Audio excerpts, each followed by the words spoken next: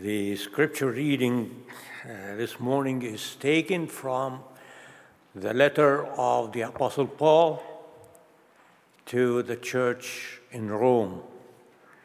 And if you can turn to your pew Bibles, you can find the portion on page 1121. That is chapter 10 of the letter to the Romans. And I will read beginning with verse 6. Romans 10, verse 6. But the righteousness that is by faith says, "Do not say in your heart, 'Who will ascend into heaven?' That is, to bring Christ down. Or, 'Who will descend into the deep?' That is, to bring Christ up from the dead. But what does it say? The word is near you. It is in your mouth and in your heart. That is the word of faith we are proclaiming. That if you confess with your mouth Jesus is Lord and believe in your heart that God raised him from the dead, you will be saved. For it is with your heart that you believe and are justified, and it is with your mouth that you confess and are saved. As the scripture says, anyone who trusts in him will never be put to shame. For there is no difference between Jew and Gentile. The same Lord is Lord of all, and richly blesses all who call on him. For everyone who calls on the name of the Lord will be saved. Amen. This is the word of the Lord. Wow, what a full morning, hey? We are meeting together as two services from Knox, the 11 and 5, and a morning like this, you think, wow, we got to do this more often, don't we? Get together like this. It's a good thing. Welcome to all guests, friends of those who are baptized. Maybe you're here for the first time. We're so glad that you can worship with us as we celebrate the resurrection, where we together confess Christ is risen.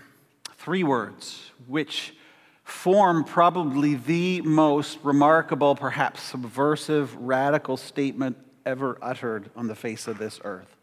Christ is risen. And yet, it's a statement that a non-Christian can certainly understand, even if you don't believe it. And we understand there are people who come to Knox who are somewhere in that process, and we're so glad that you're part of this church here, exploring. But even though you might not believe it, you can still understand the fact of those words, that Jesus of Nazareth, the man who followers claimed healed the sick, stilled storms, raised people from the dead, who made the poor the center of his ministry, this Jesus, who history tells us was crucified under the orders of Pontius Pilate, who died an agonizing death in Jerusalem, this Jesus, on the 3rd day after he went through this public execution, to die for you and I, whose body sat in a grave, decomposing, dying, dead, on Sunday morning was raised bodily from the dead, leaving an empty tomb behind. Not just a nice metaphor about spring and new life and those sorts of things, but the reality of his body transformed, came alive through the power of God, leaving this empty tomb behind. Those are the facts of history. Those are the reports of eyewitnesses. If you haven't done that homework, I encourage you to check out those sources. But that's something you can understand. The big question, it's not whether you understand it, it's not the historicity of it, it's do you believe it? Do you believe this? And not belief in the sense of, I assent to the facts. Yeah, I comprehend them. They're sort of part of my intellectual framework. But do you believe it in the sense of, have the implications of it impacted your life? Has the reality of resurrection shaped the way you live daily life? If you don't believe the resurrection, you can live the rest of your life in quite a normal way, right? You can understand it, but if you don't believe it, you can just continue on with life. Maybe you can even admire Jesus, the person of Jesus. You can appreciate his example. You can maybe even practice some of his teachings. But at the same time, you're free then to set aside all the stuff that makes you uncomfortable or that you disagree with or that you dislike. Perhaps the forgiveness of your enemies or his sexual ethics or praying for your persecutors or living simply or helping the poor. You can just set them aside, right? Because if he's just a teacher, although a good one, you can still dismiss that. But if it's true, if those three words, Christ is risen, if you believe that Jesus rose from the dead, well, that changes everything. And in that case, you can't just set aside all that Jesus taught, all that he lived, all that he calls you to. I mean, think about that for a moment, right? A person who rises from the grave, a person who demonstrates his power over death, who has definitively proven his divine reality and authority, is someone who's got a claim on you. That demands a response, and not a response of, yeah, no thank you, sir. That's a yes, Lord response that's demanded. If Christ is risen, you can only come before him and say, yes, Lord. Those three words, Christ is risen, are at the same time easy to understand and yet at the same time so radically demanding and so life-altering. They change how you look at the world. I mean, the resurrection means that nothing is impossible with God, that life triumphs over death, that love bests hatred, that hope overthrows and pins despair to the floor, that suffering and death don't get the last word in this life. Before he died, you might remember this story from Jesus' life. Jesus is walking with his disciples. He's in Jerusalem. This is just the week before he dies. And he sees they're in front of the temple, this massive colossus of brick and stone, this beautiful house of God. And Jesus says, destroy this temple, and in 3 days, I'll build it, rebuild it. And the people around say, you're kidding, right? It took 46 years to build this, Jesus. 3 days? How will you ever rebuild it? But of course, he wasn't talking about the temple. He was talking about himself. And he's essentially saying, listen, I am going to be killed because this is where things are headed with my life, with my message, with my ministry. Because when you confront corrupt power systems, you pay for it. And often you pay for it with your own blood. So Jesus is headed to his own execution. And if you and I witnessed that execution, if we saw that beautiful divine life snuffed out on the cross, how could you not be so overwhelmed with despair? It's like the lights of the universe just went out. And it makes you wonder, is this the world we live in? Is this how a number of people live? This is the story? Is this how the story ends? Do you believe that this world ultimately, this is a cold, hard, dark place? Does death get the last word? Truly, honestly, actually, is this world just a dark place? And the good that we see, that we stumble upon, is it just sort of a pinprick, a momentary interruption in an otherwise meaningless existence? Because if that's the case, then despair is not only the reasonable option, it's the right option. But Jesus says, destroy that temple. But I'm doing something about it. I will rebuild it. He says his death, it's not the end. He says death does not get the last word. Darkness is not the end. And he's talking about something new, something beautifully unexpected that is going to happen after his death. He is talking resurrection.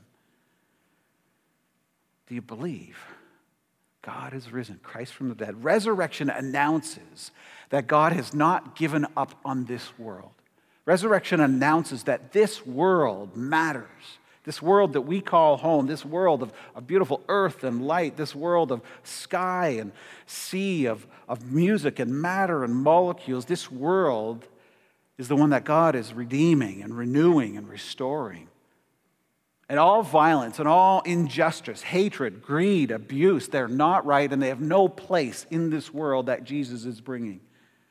They do not belong in this world. Jesus is bringing something new into existence. And so resurrection announces that this life and the next life, heaven and earth, are actually one.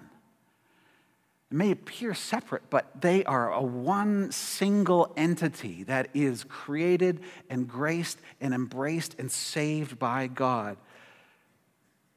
Resurrection shows us that. Heaven and earth are made for one another. Jesus is the first example of that. There's a funny thing about all the resurrection stories that you might note. Whenever people who knew Jesus, who walked with him in his daily life and ministry, when they see the risen Jesus, there's this moment of lack of recognition. They don't recognize Jesus right away because something is so very different. He's still physical. You know, he breaks bread, he walks with them, he eats fish, and yet there is this quality of Jesus by which he can disappear from sight and he can pass through walls. What's going on with that? It is the new thing that God is doing. This new heaven, this new earth, this existing life and the life to come have come together. The point of resurrection, the point of the transformed body of Jesus is that he is equally at home both in this physical plane of existence and in that heavenly plane of existence. And he can pass quite appropriately from one to another. And he is the first taste of that new heaven and that new earth. He is the first thing that God is doing now and is bringing about in this life, this first example of bringing heaven and earth together, the first taste of what we are in for, what this world is in for. You see the incredible wonder of that? Are you living the implications of that reality, of that remarkable statement, Christ is risen? Because it is time, friends, to wake up to that beautiful reality, to become alive to that bigger reality that has come in Jesus Christ. Resurrection announces that God has begun to change and to heal and to restore everything that death has touched. And so that means that what we do with our lives, you know what? It matters. The body you have, the skin you call home right now, it's a part of what God is doing. So every act of compassion matters. Every cup of cold water you offer, every prayer, every creative act you participate in, everything that celebrates the good and true matters. Every fair and honest interaction in business and commerce, every kind word, every simple act of friendship, of love towards one another, they all belong. They're all part of what God is doing, his salvation that we are participating in. And they will continue to go on in God's good world. It means that caring for the poor matters, that taking care of the environment, that working for justice, that rehabbing houses, all those physical, material things, alleviating diseases, are all part of this beautiful new creation that God has started in resurrection. Nothing gets forgotten. Nothing gets wasted. Everything has its place in this beautiful resurrection reality. Do you believe that? Everyone believes something. Everyone believes in someone. Even if you're here as what you might call an atheist or an agnostic, you still put your faith in something. You still put your trust in something. Jesus invites you to trust resurrection, to trust that resurrection is indeed the story of the universe, to trust that this is the good ending to this world and to your life. Jesus invites us to trust that every glimmer of good, every hint of hope, every impulse that somehow lifts another person's life, That is a taste, that is a glimpse of how things are meant to be and how things will continue to be in God's kingdom. And so if you're here today and maybe you struggle to believe in the resurrection, you should at least desperately want this to be true. Because if it is true, if Christ is risen, there is the infinite hope you have for this world, for your life. You've got the best reason to pour out your life for the sake of others, to make this world a better place, to fight for rights and injustice. And because Christ is risen, here's this other beautiful reality. Because he's alive, there is this reality of Jesus' presence in this world, this mysterious, this sometimes unexpected presence who meets us in all of our moments, especially those hard, difficult moments, those times when it feels like we have no strength, when it feels like there's nothing left, when it feels like we just can't go on, when it feels like life is crumbling. And we hear the voice of Jesus who says, destroy that temple. Okay, but I'll rebuild it. Your life might feel like it's being destroyed, but I can rebuild it because I'm the God of resurrection. And so do you believe this? This is the question of Easter. Will you live with the gorgeous implications of that reality? Jesus' friends, when they came to the tomb, you might remember some of the resurrection stories. They come to the tomb and they hear the news. He's not here, he's alive. And they run. That's probably the best symbol of Easter. Not lilies or little bunnies or chicks or whatever. It is two women or disciples, robes hiked up, running in terror from the grave because their whole world has been turned upside down. And yet, soon after that, it is this fearlessness. They recognize if death has been conquered, there's nothing to fear. And nothing can ever be the same again. We are living now in the time of God's rescue of this world. And the wonder of this is God invites us to participate in it all. And it means that this life, your life, has this endless, unexpected possibility to it. Christ is risen. He's redeeming all things, which includes you, your life. Jesus, the Lord, who knows every hair on your head, who knows every dark secret in your heart, who has endured the cross for your sake, the risen one, continues to call all of us, inviting us to call on his name, to know his salvation. Do you believe this? Jesus said, I will die, but that'll not be the end. No. Things will actually just have begun. This is good news for a scary world. A world where darkness can just feel oppressive and thick, where so many people think that the dark is normal, that death is actually the only end to the story, where despair then feels like the only logical conclusion. But the good news of Easter is something else. Christ has risen. This is the good news we need to hear ourselves. When it feels like our life comes to some dark place, when you find yourself thinking that this is the end. It's just lost, it's gone, it's broken, it just can't be put back together again. And in that moment, you just wait. Because in that moment, things have just begun again. New creation begins because Christ is risen. Do you believe this, friends? This is the good news. For some of us, we've intellectually understood it, we've given mental assent, but we haven't lived the implications of it. Our invitation is, let's live out let's practice resurrection on a daily basis. Give yourself freshly today to the one that you confess as Lord. And maybe for those of you who have never believed that Christ has risen for you, this can be your story.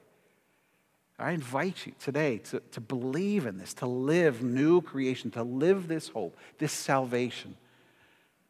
As the scripture says, Jesus is Lord of all, and he richly blesses all who call on him. For everyone who calls on the name of the Lord will be saved. That is no less true back then as it is today. It is your invitation, friends. Christ is risen. Let's pray.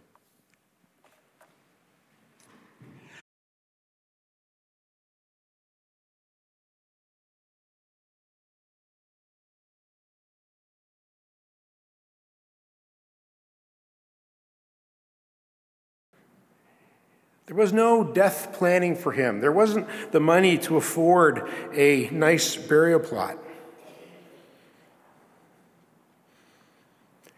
I wonder if you've thought to yourself in your reflection on Jesus' story, how much greed actually plays into his final days. He was betrayed by Judas, one of his disciples. Now, Judas could have been ambitious for all kinds of things. Judas could have been ambitious for political power. He could have been ambitious for a higher religious role in society. He betrayed Jesus for 30 pieces of silver. He betrayed Jesus for money. He betrayed his friend and his Lord because he was greedy.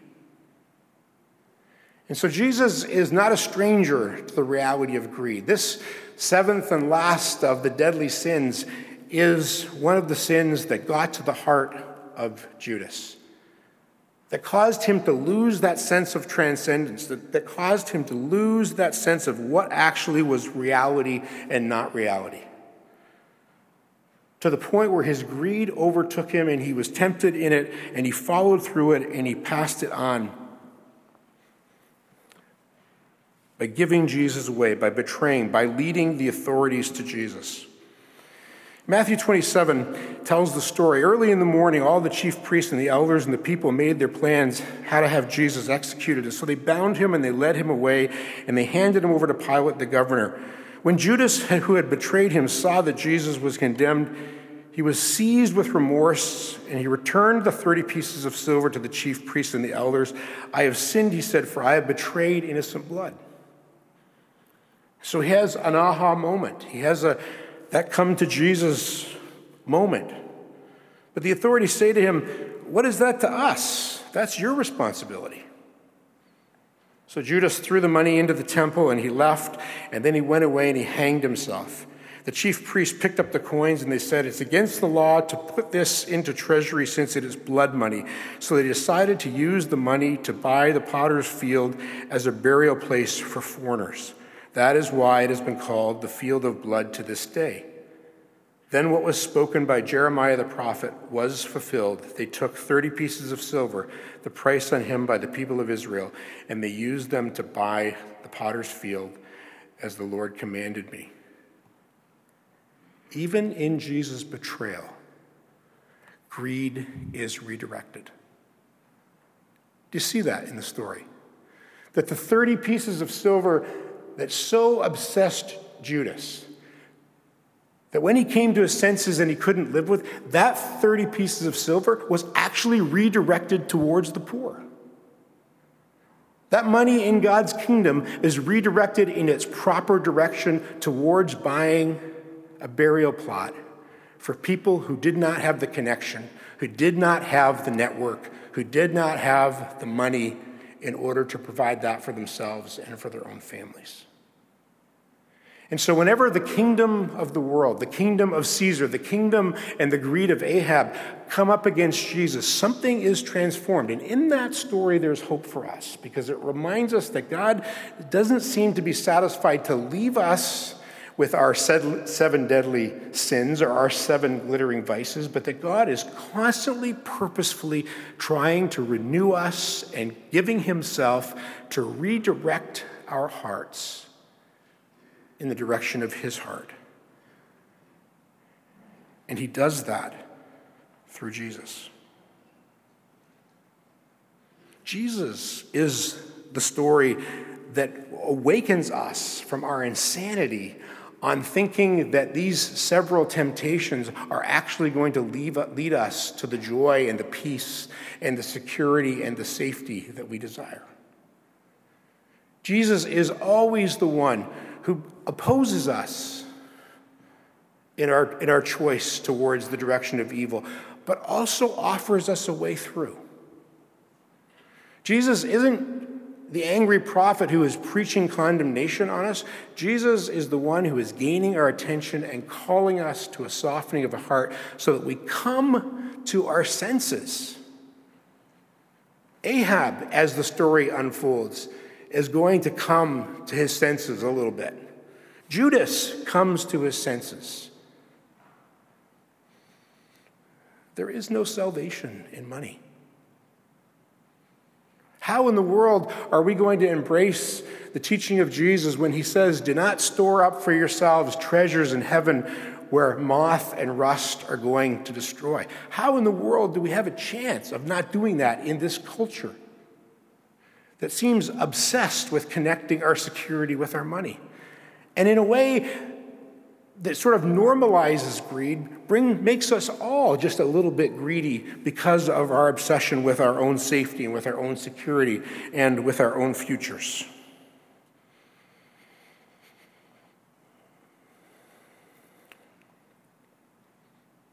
How in the world do we have a chance of hearing the words of Jesus to the rich young ruler, "Sell everything that you have and give to the poor and follow me"? Where and how could that ever become even a glimmer of truth for us? In a culture where the kingdom of this world and its obsessiveness about money is grinding us and grinding us. You know, in many ways, the way that the culture wants us to think about greed, by distracting us, I think, in these movies about opulence and an outrageous kind of greed that most of us can't actually identify with because they're kind of beyond the pale. And so I see those cultural stories of obsessiveness and the vulgarness of greed as distractions for us in asking the question about our own greediness. It's easy to look at Bernie Madoff and just be completely shocked by the level of greed, the level of deceit, the level of living your life so that not even your family knows what you're doing. Not even your children know what you're doing. Instead, I think it's a more helpful way is to sort of normalize greed in a kind of a more possible set of questions.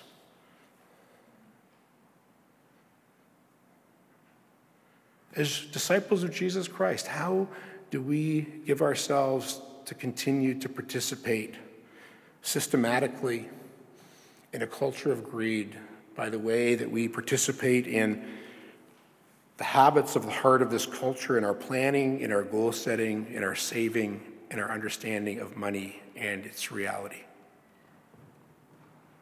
How does this connect with us? How does this speak to us?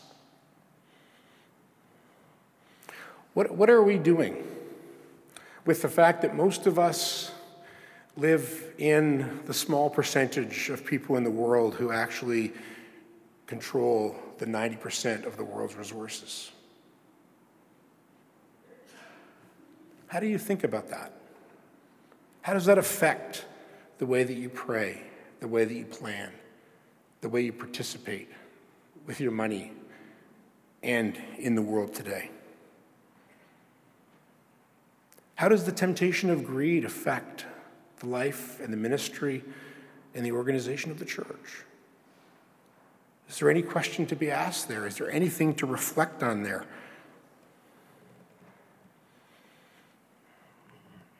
How does our obsession with money prevent us from using material gifts as ways to really bless and care for other people?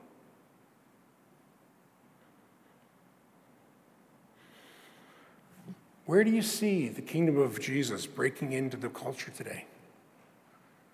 Are there any signs in the broader culture, in business, in fashion, in finance? Are there any signs that you're seeing as you're reading the newspaper, as you're following the news stories of the world? Are there any signs that there's a spirit of generosity, that there's breaking in, that there's a recognition that the power of greed actually is not what human beings were designed for?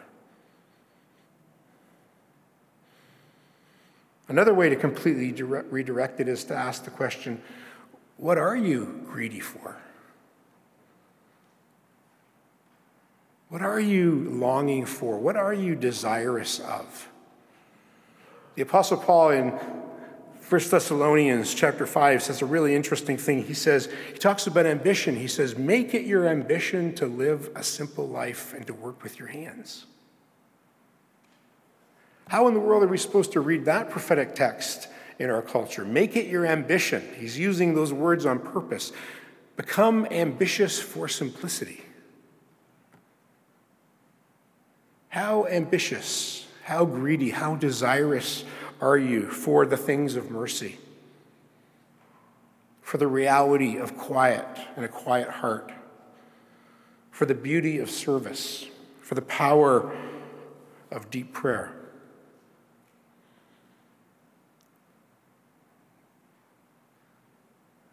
There is a kind of a greed for God's righteousness, a longing for God's truthfulness, a passion for God's kingdom that is real and that is true and that moves us towards the transcendence. But greed continues to have a power over us. Let's move beyond our money, to be quite honest. We've become greedy for information. It's called the internet. It cultivates this desire for us, not for less, but for more, whether we need it or not, whether it helps shape our hearts or not. There's an intensification that takes place in our culture. It's an intensification around sexuality. It's an intensification around things of violence, that human beings seem to only be more and more satisfied with a certain intensification, whether it's money, whether it's sex, whether it's power, whether it's information. And so the glittering vices, the seven deadly sins, they can become a menu of asking ourselves, what is the state of my soul?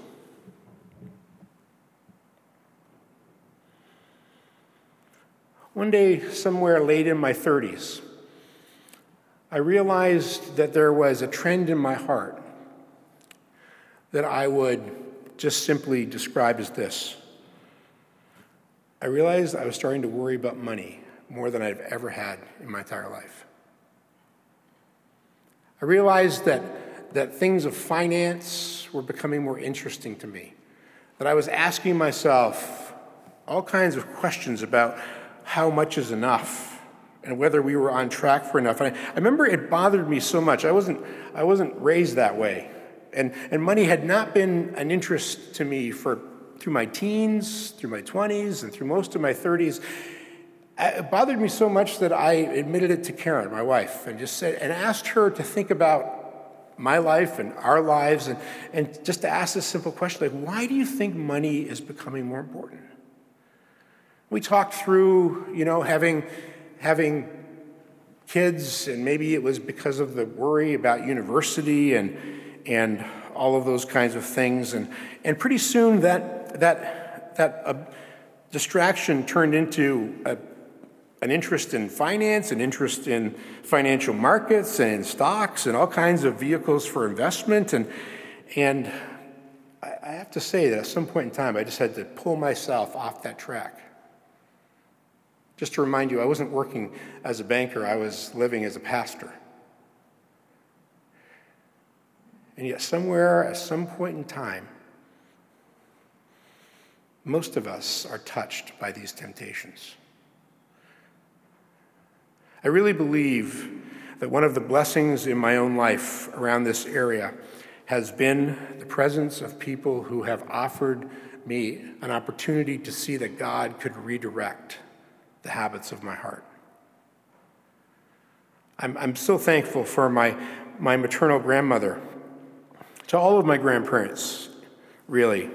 But I had my rich grandparents and my poor grandparents. That's what we used to call them, because one of them owned a cottage and one of them didn't. But it's interesting that when my grandparents passed away, both the rich ones and the poor ones, they really did pass away leaving very little. The reality is that they gave most of it away to Christian endeavor and to good things. Their will was not filled with hundreds of thousands of dollars.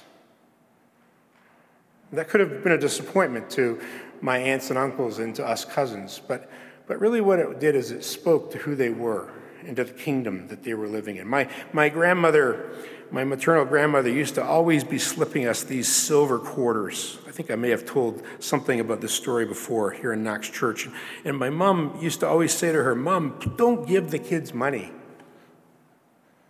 Every time we visited, she was like sneaking them into our pockets and we'd find them in our boots and our socks, and because she just didn't want my mom to know she was giving us these silver quarters. And we thought my grandmother was so rich. And when I went to university, I lived with her for 3 years. And one day when I was snooping in the china cabinet, which was upstairs in a spare room because her home was too small to have the china cabinet in the dining room, I found this little sugar bowl, and it was filled with several dozen pieces of this silver. But she redirected it in the direction of love. When she died, she didn't have anything left except for a heart filled with love for God and for her family. A life spent in prayer for her grandchildren, and we're still seeing signs that those prayers are being answered even as we're getting into middle age, all of our grandchildren. I'm thankful for my new friend in Cuba, Giovanni. You know the politics of Cuba. Cuba is a pretty poor kind of place. It's going to get a lot of attention the next week and the next months ahead. But through, we think, the direction of the Holy Spirit, we've met a young person in Cuba.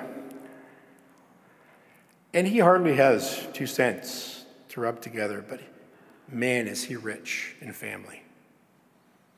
Does he ever love his 2 little daughters and his wife? Is he ever rich in friendship?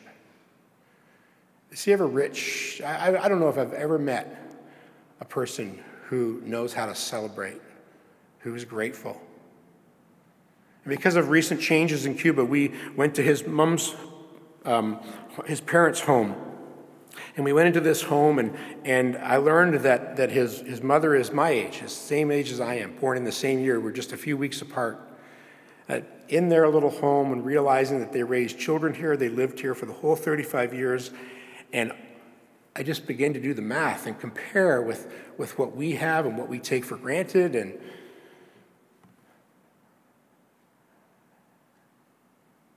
it's a beautiful thing that God gives us other people in our lives who are followers of Jesus, who have a way of living and spending and praying and living out their lives that remind us that Jesus is in the business of redirecting our hearts.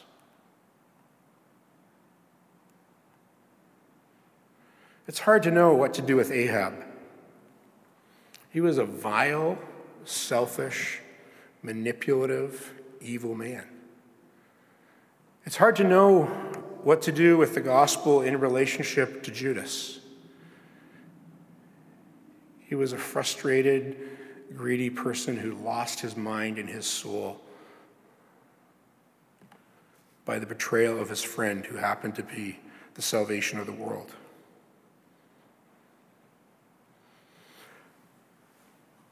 But there's something to do for us. And that is to continue to follow Jesus with all of our hearts and our souls and our minds. And to see the way that the generosity of God works in peculiar and beautiful ways through his teaching and through his living, and ultimately through his dying. It's not easy to follow Jesus in the purity and the power of his kingdom in this culture. There's an empire-esque quality about this culture when it comes to money, in the same way that there was an empire-esque quality to the Roman Empire. And yet we enter into this Holy Week together, guided by the Holy Spirit, because as we watch and we pray, and we notice the pathway of Jesus, we are offered a way of salvation that exceeds the negativeness and the narrowness and the selfishness of our most deepest habits and temptations and obsessions. May God the Father, God the Son, and the Holy Spirit make us greedy for the way and the kingdom of Jesus. Amen.